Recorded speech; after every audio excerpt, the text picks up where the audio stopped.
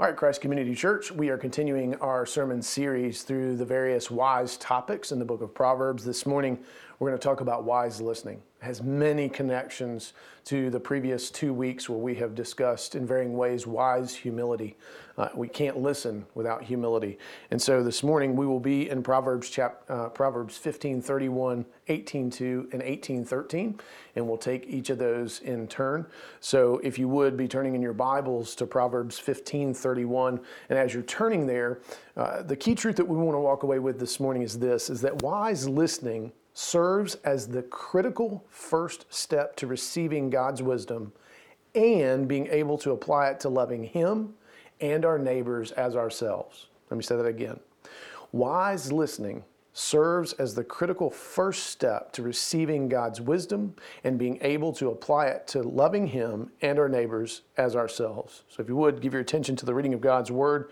We'll begin in 15:31 and then we'll turn to 18:2 and 18:13. This is the word of the Lord. The ear that listens to life-giving reproof will dwell among the wise. 18:2. A fool takes no pleasure in understanding, but only in expressing his opinion. 18:13. If one gives an answer before he hears, it is to his folly and shame. This is the word of the Lord. Thanks be to God. Now, as we turn back to 15:31, I want to just ask a question by way of introduction. And again, you'll notice there's going to be a theme throughout where we're going to look to Jesus first. And so the question is this: what is Jesus' example to us in terms of wise listening? So we first have to begin with, how did he exemplify a value for hearing from God his Father? Notice how he made time and space for prayer and was always attuned to where the word of the Lord or the will of God was being expressed or communicated in some way, shape, or form. And so the first thing that he teaches us is that he was dependent upon hearing from God first before he would choose to do anything. Otherwise, he couldn't say, not my will, but your will be done. He had to know what the will of the Father was. And you may say, well, he was able to receive a more direct communication. And I understand why we would say that, but look at all that we have. We have the fullness of God's revelation in His Word. From Genesis to Revelation, and how that helps to shape us, inform us, teach us. We need to listen in to God's Word because Jesus was the incarnate Word. But even He listened in, even He participated in the means of grace of anybody who could skip synagogue on Saturday or church on Sunday. It would be Him. And yet He made sure that He was always present and listening and participating and leaning in. He also shows us an example of how to love one's neighbor and how He listened to other people. One particular story that comes to mind of many that we could cite is the woman at the well in John 4. Notice He went out of His way to be with this person who was considered one of the lowest members of society. So much so that she had to go and draw water in the heat of the day so as not to be maligned for her sins and her mistakes and her uncleanness. Not just to the religious folks, but everybody in town knew her business. And Jesus was willing to hear her, but hear even more deeply the cry of her heart so as to apply the beauty and the truth of the gospel. And there was some measure of transformation in her because she ran off and grabbed all her friends and said, hey, this guy's listened to me and now you need to listen to him. I think he might be the Lord and Savior.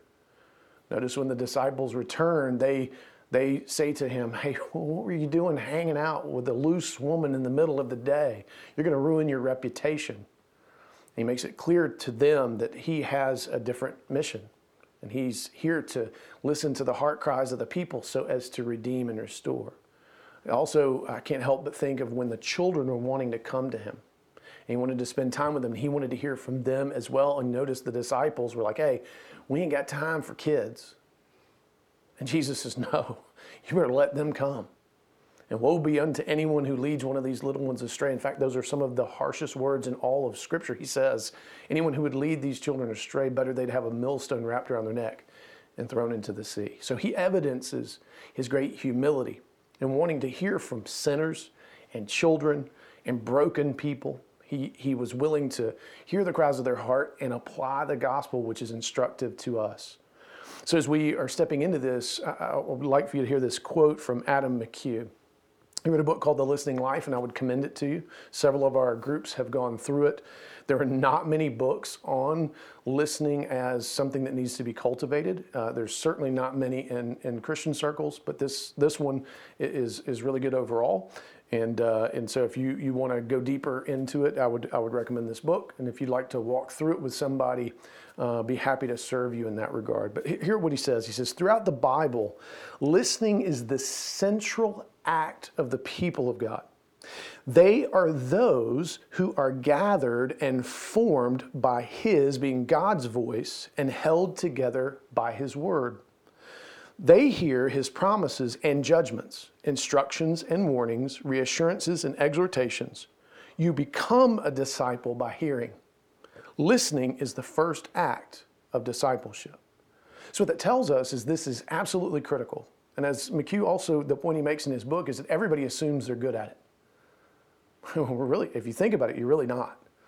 If you were to ask the people closest to you how good you are at listening, you might be shocked at some of their responses if they're willing to be honest with you. See, we think because we have two ears and everything just kind of comes downloaded that it's easy to do, but listening is not just about the physical act. It's what then is done with the information. Are we commodifying people by how we take and use that information? Are we evidencing a deep understanding? Are we willing to hear things that we don't like or things that we're struggling with or disagree with or don't understand? So that takes patience and kindness. And if you're not working on it, you don't cultivate it in some specific way, it does not come natural. And so as we turn to Proverbs 15:31, we want to see first how listening is the way in which we evidence our love for God and we receive and are able to enjoy His love for us. 15:31 again says this, the ear that listens to life-giving reproof will dwell among the wise. Now it's important that we notice a couple of words here and how it affects how we understand what's being said. And notice it's that we are in the receptive position. We are in the humble, submissive position. It is a means of receiving and not necessarily us being involved in shaping or forming. We are being shaped and formed, and it's life-giving reproof. Now that's an important qualification. And this life-giving term is not according to our understanding or feelings. Too often I think that that's how we judge whether or not something is worthwhile or good. No, there are times where we need to be pierced. There are times where we need to be angered or challenged or decentered. And God does that often, and He uses His word to do that. So the biblical definition of life-giving is that which draws us closer to the Lord and makes us look more like Jesus for the life of the world. Anything else pales in comparison and is ultimately a lesser good. And so it's very important that we recognize that life-giving is not what we individually think is edifying or encouraging. It's not just individually what makes us feel good, because our feelings are reactionary and submissive to all different kinds of things that make them unworthy of being trusted as primary or being what decides what is true. And notice that this life-giving reproof is very similar to the language that we, week in and week out, have recited as part of our prayer in the assurance of pardon. As we talk about the Word of God from 2 Timothy 3, it is what helps to reprove us, to shape us, to form us. And so this life-giving reproof draws us further into relationship with God and further evidences to us His deep love for us. More important is the admission that we aren't yet perfect. See, we need reproof, and we need it regularly in some form or fashion because we are sinners still. We're being transformed further into the image of Christ. We will be glorified when He returns, but it is an arrogant thing for us to think that you don't ever need to be challenged, that you don't ever need wise counsel, that you don't ever need to be corrected in some form or fashion. All of us need it. on a regular basis, and we need to have places that we can trust. First and foremost is God's Word, which we encounter both in our devotional lives as well as through the community that God has placed around us, and most importantly in worship. But it also can come from some other places that we didn't see coming necessarily. Right? Biblically, one of the big examples to me is when David had Shemaiah. Everywhere he would try to go, Shemaiah would come throwing stones at him and calling him a murderer, trying to make sure that the people didn't forget how broken he was, and how just the act of evil that compromised the holiness of God's kingdom. And of course, one of David's men offered to cut his head off, referring to him essentially as a dead dog, as if it was a foregone conclusion. And David said very wisely, no, the Lord has appointed him. There were also evil kings who had things to say to God's people in critique of the way in which they were living and failing to live. He has spoken through a donkey. He has used many means by which to reprove his people. So for us, one of the lessons that we want to learn is it's not the vessel. It's not the means by which it comes to us. The question is it life-giving reproof? So anytime that we receive critique or pushback or challenge, we need to have the courage to take it before the Lord and say, Lord, is this you? Is this your voice? Are you trying to reach me in some way, shape, or form? It could be one of our neighbors, somebody who completely disagrees with us. This is one of the reasons why I think it's important for me as a pastor to periodically read critiques of the church from the present generation, generations to come, from other circumstances. That we would not ignore those voices and not ignore those things as we are challenged and oftentimes exposed to actually not look anything like Jesus. One of the most famous is Gandhi would often say, I like Jesus. I just don't like any of his people because they don't look anything like him. Well, now you may bristle at that, and understandably, we hopefully should, because we are actually living and trying to seek to be like Jesus. But he's not wrong, and it's worthy of us hearing that out. That those who we are called to welcome into the family, if they tell us we're being utterly unwelcoming, we need to pause. We need to put that before the Lord before we go getting defensive and trying to defend ourselves. So it's important that we recognize it's not just that this would come from one source or one place. The Lord, who is sovereign over all, can use any and every means. And our critical first step should be to put it before him and see if he is speaking to us. And again, it's always going to line up with his word. Not every critique is valid, but every critique should be considered. Not every reproof is life-giving. It should be considered. And so we want to be a people who listen because we know that God speaks to us as people. He speaks often and he speaks through a variety of means. And this shows a real humility on our part. And it evidences that we know we're not perfect and that we need to hear from him. We need his correction. And we need to be willing to receive it from wherever he sovereignly decides to bring it to us from. Listen to what Charles Bridges says about this. He says, by nature, we are unteachable. Now again, think about the quote from last week from Kathleen O'Connor. What makes us unteachable? Is it that we are ignorant? That we don't have the capacity? No. What makes us unteachable is we're arrogant. We lack humility. We think we don't need to be taught. We think we already know, which is why we're unwilling to actually receive reproof, because we assume a perfection that has not yet happened in full as far as it being applied to us. It's applied in Christ. It's sealed in Christ, and amen, and that is good. But we can't go around in arrogance acting as if we are perfect and can't be taught anything. He goes on to say, but the Lord gives humility and self-knowledge. We become teachable, and light pours in. We learn the meaning of words that we had previously only known by name. The way we receive a rebuke, listen to this, tests our character. It reveals if we possess the grace of humility, sincerity, and self-knowledge. Again, this is makes us uncomfortable, right?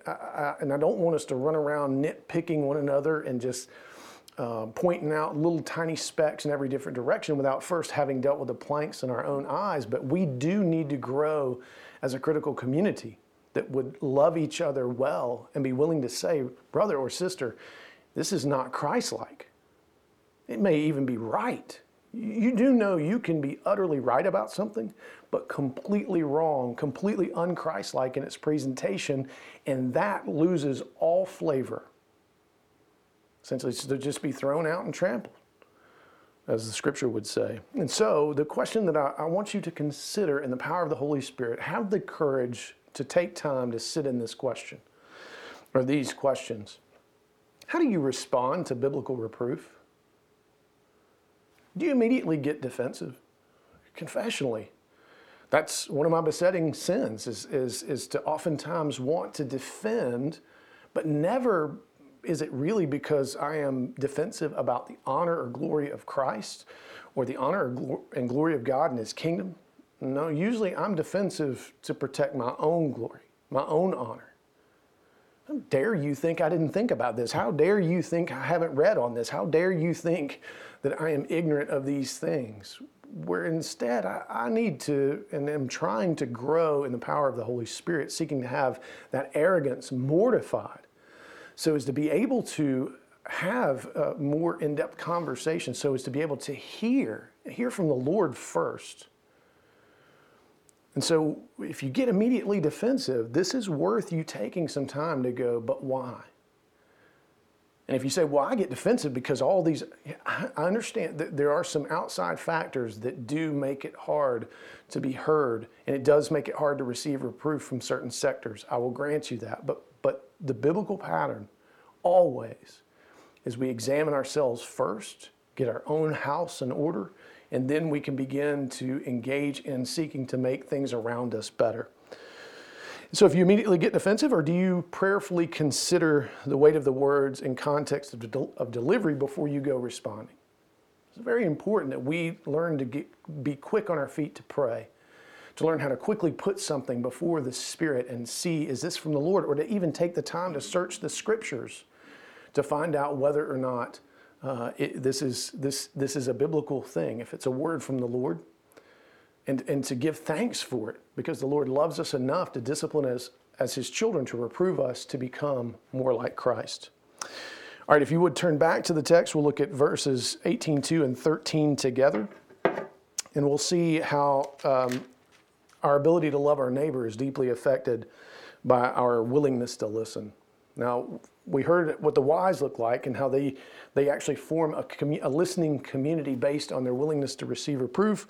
Unfortunately, we're going to hear how the fool conducts himself in this way. So 18:2 says, a fool takes no pleasure in understanding. So let me just stop right there. That's an important thing to understand.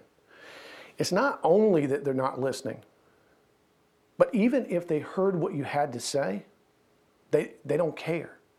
So right out of the gate, they don't have a hearing problem, they have a heart problem. They don't want to know where you're coming from. They don't want to know what your perspective is. They don't want to know what you think or what your experiences have been. They don't want to step into your shoes and see it from your perspective. Notice what they want. But he's only concerned in expressing his opinion. Now, we need to take some time to really think this one through in the various interactions that we have in our spheres of influence. What you may find is in some situations, you're more willing to be understanding, especially with people who agree with you, especially with maybe those who have some chips with you, and that's good. That's a good foundation. But what do you do when it's somebody you disagree with, or somebody you don't understand where they're coming from, or you think that what they think is a threat to you or your ideology or your circumstance or your politics or your church, whatever it may be? How does this play out in the variety of relationships? You can't think of it as just overarching, because I think what we would all find is we do better in some situations than others. And we need to be able to grow and mature in all circumstances that the Lord sovereignly has provided around us, both challenging and comforting.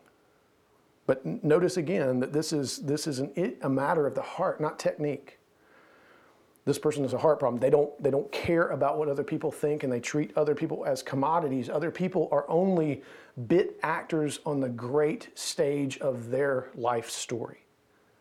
It's only what they think that they want to make sure you know because they think they're better than you. This ties into last week. This is why we have to mortify our arrogance, our bitter jealousy, and our selfish ambition. That leads us here.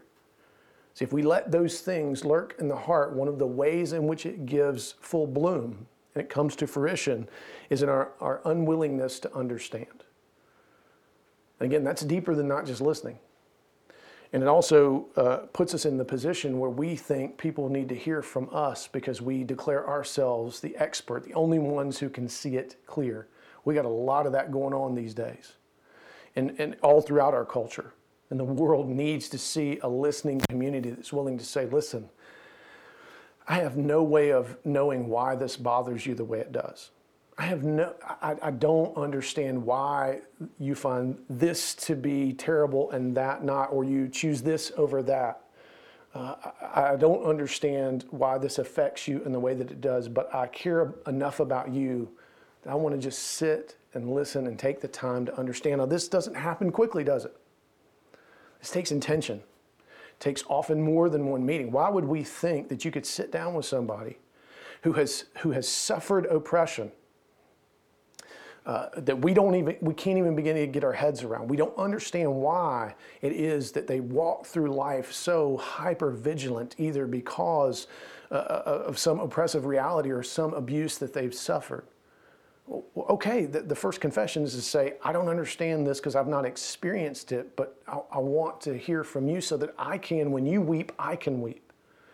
When you see something that bothers you in the world that is wrong and broken and sinful, that I can respond in the power of the gospel, both to you and the circumstance. And even more, maybe that we would grow in compassion.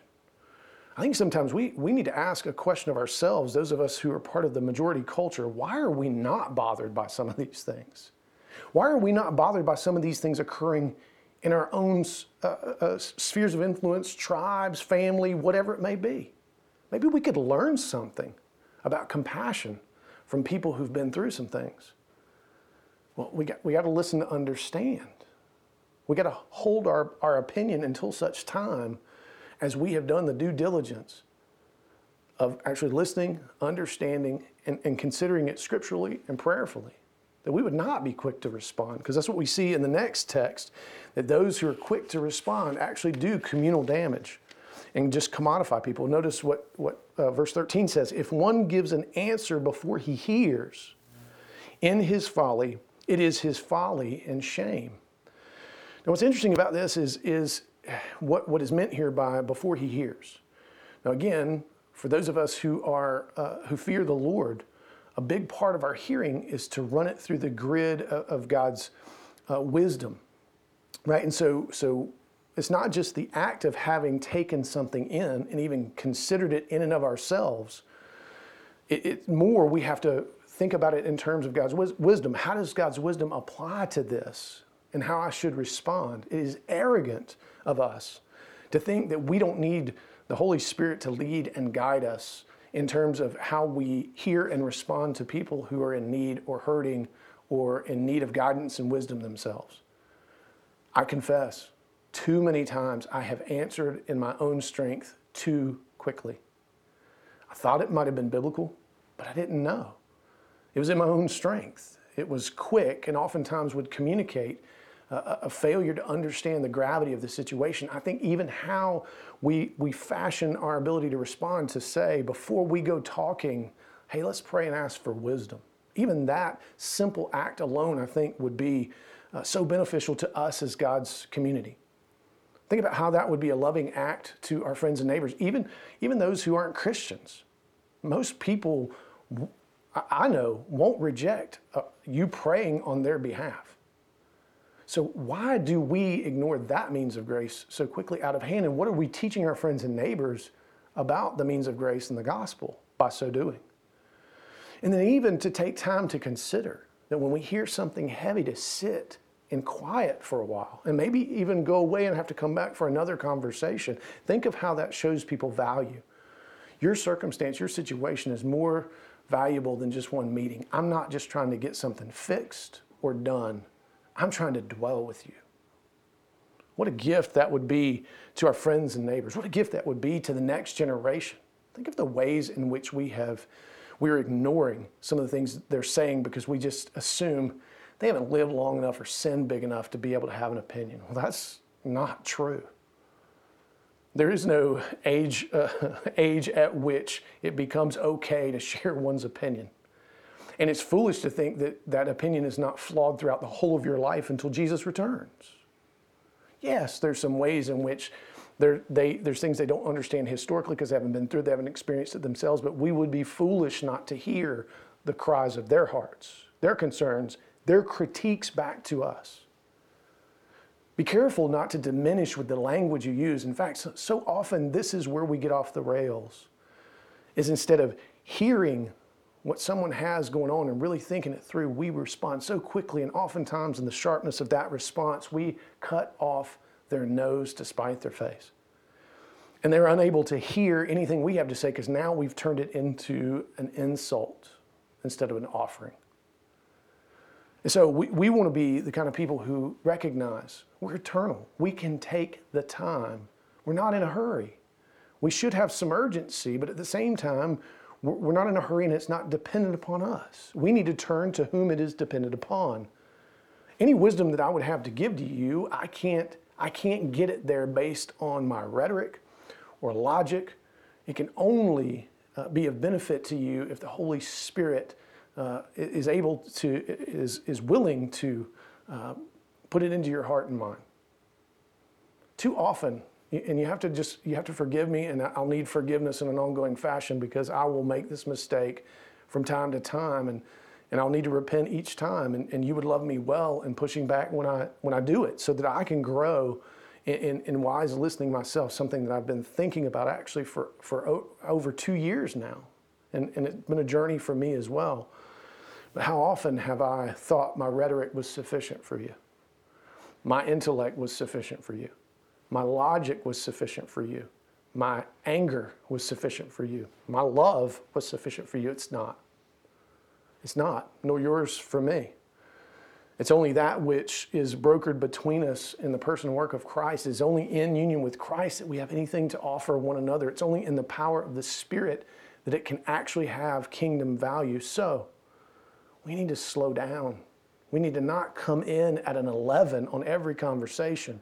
We need to be willing to be patient with people's hurt and anger. We need to learn to be patient with our own hurt and anger and not see the stakes as imminent in every circumstance. No, we serve the Lord who reigns. Christ reigns now, interceding for us, His church, guaranteeing that the church, the gates of hell will never prevail against the church. The church will never cease to exist. We are eternal. We can't say that arrogantly.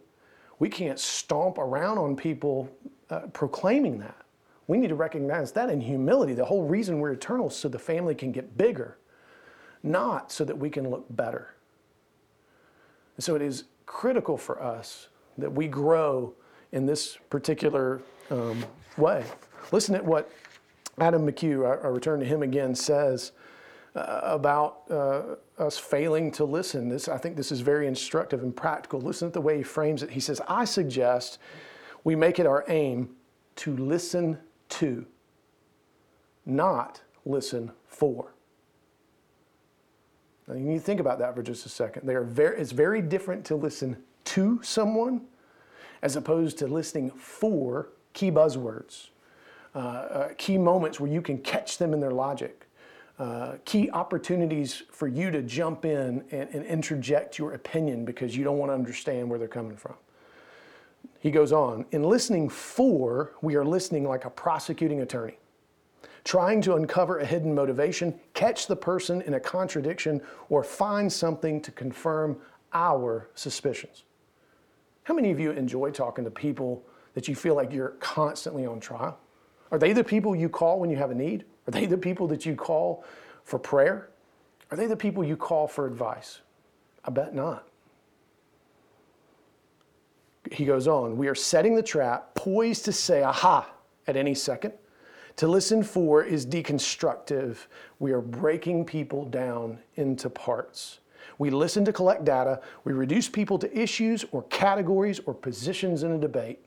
Let me just pause right here and say, I have yet to meet, myself included, anybody who is utterly consistent in their thinking and logic on any given issue.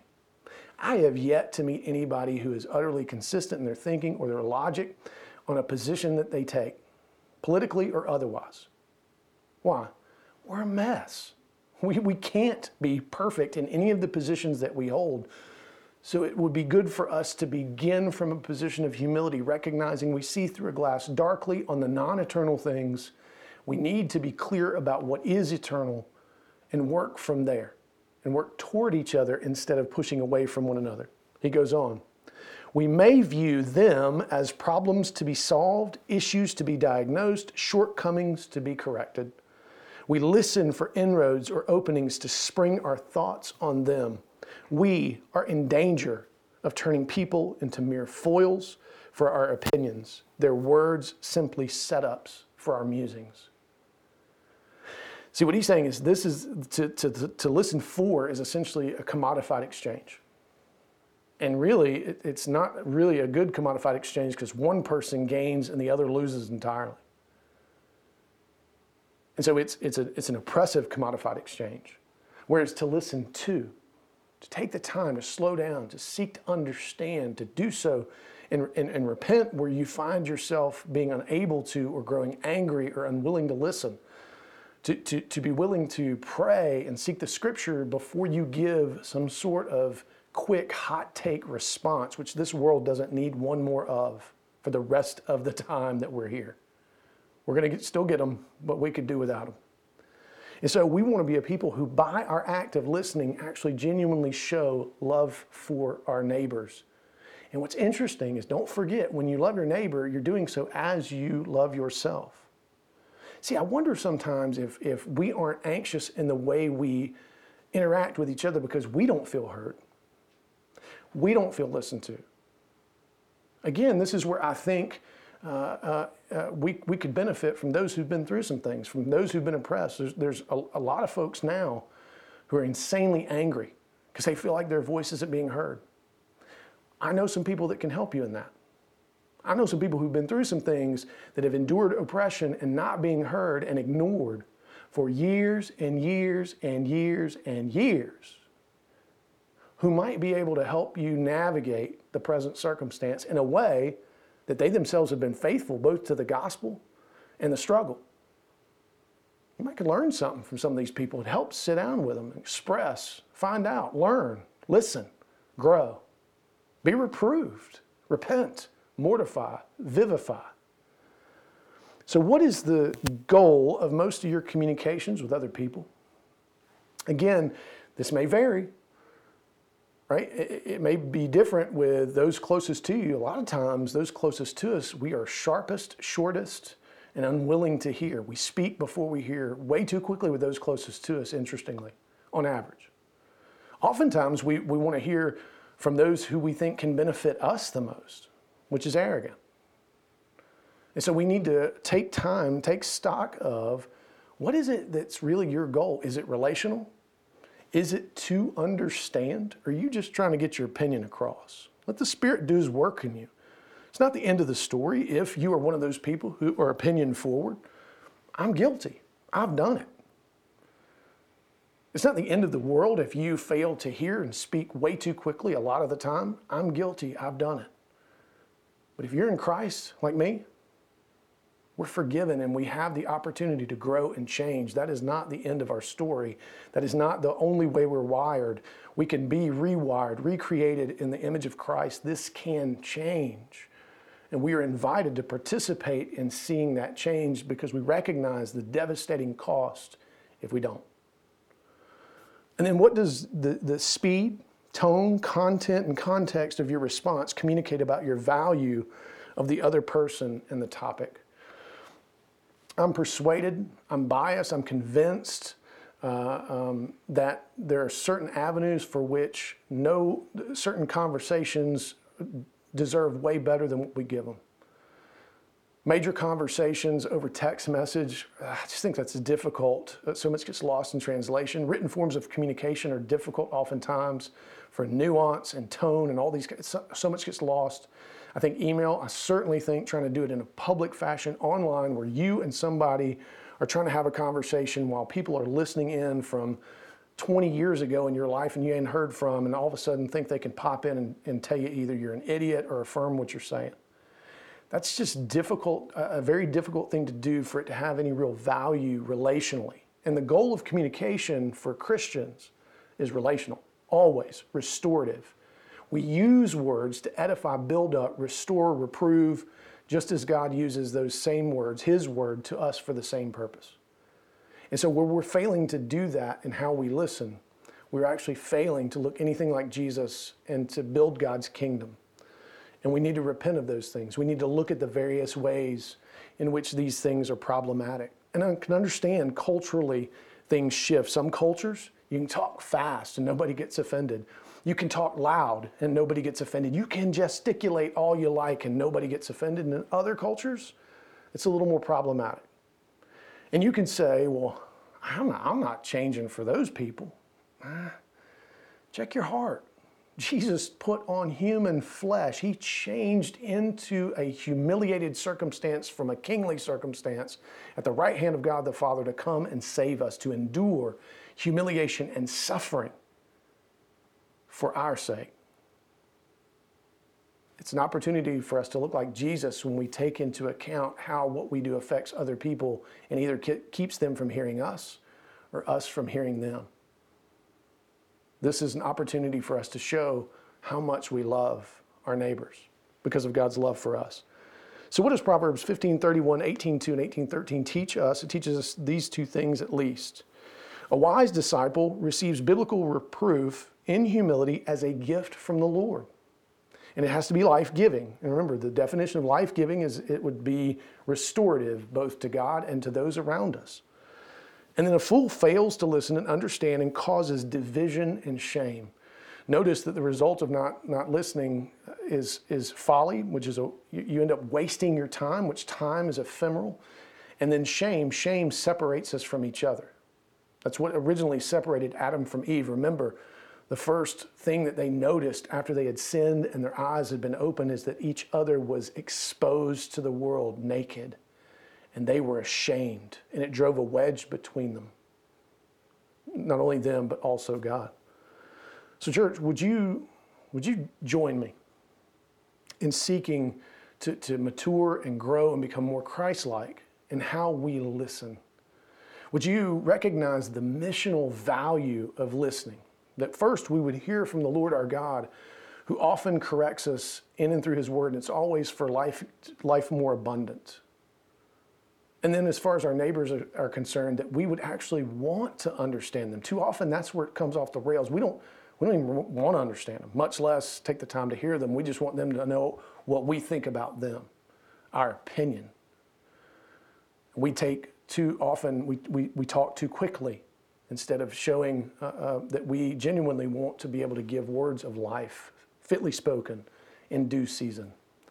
And so let's pray for the Spirit to help us. Give us opportunities. Expose where we are sinful so we can mortify it. Vivify where it can be an encouragement and edification to our church and those in our community for the life of the world. Let's pray. Father, thank you that you listen to us. Thank you that you hear our cries. So we come before you this morning and confess that we struggle. We don't like to be corrected. We like to only be affirmed in what we already think about ourselves as near unto perfect, if not perfect in full. God, we confess that we don't trust oftentimes the source, which ultimately is you, of any reproof that has biblical value. That we confess that we don't take the time to listen to you, to hear, that we think we already know. We skip aspects of either devotional time or liturgy in worship, thinking they are of less value than others. Anytime Your word is involved. There is always eternal value. So may we be a people whose ears are tuned in from the call to worship all the way through to the benediction. May we be a people who are able to discern and be reproved for our good, for our relationship with you, for our relationship with other people. God, we confess that we just don't want to understand where certain people are coming from. We just want to share our opinion. We just want people to be amazed at how intelligent, how thoughtful, how angry, whatever it is. We just want people to hear us instead of us hear them. We confess that we speak too quickly, that we don't use the means of grace as we ought to apply it to those who have need, who have taken the step to even seek counsel from us or share something with us, that we fail to steward that as we ought. But God, I know that we are forgiven in Christ, and I know that we are empowered in the power of the Holy Spirit who dwells in us to convict and lead and guide and exalt Jesus in and through us. I know we can grow. Would you help us to grow? Help us to see where good things are happening in terms of people listening wisely. Help us to grow in that so that the family would get bigger and the family would get stronger. And we pray for these things in Christ's name. Amen.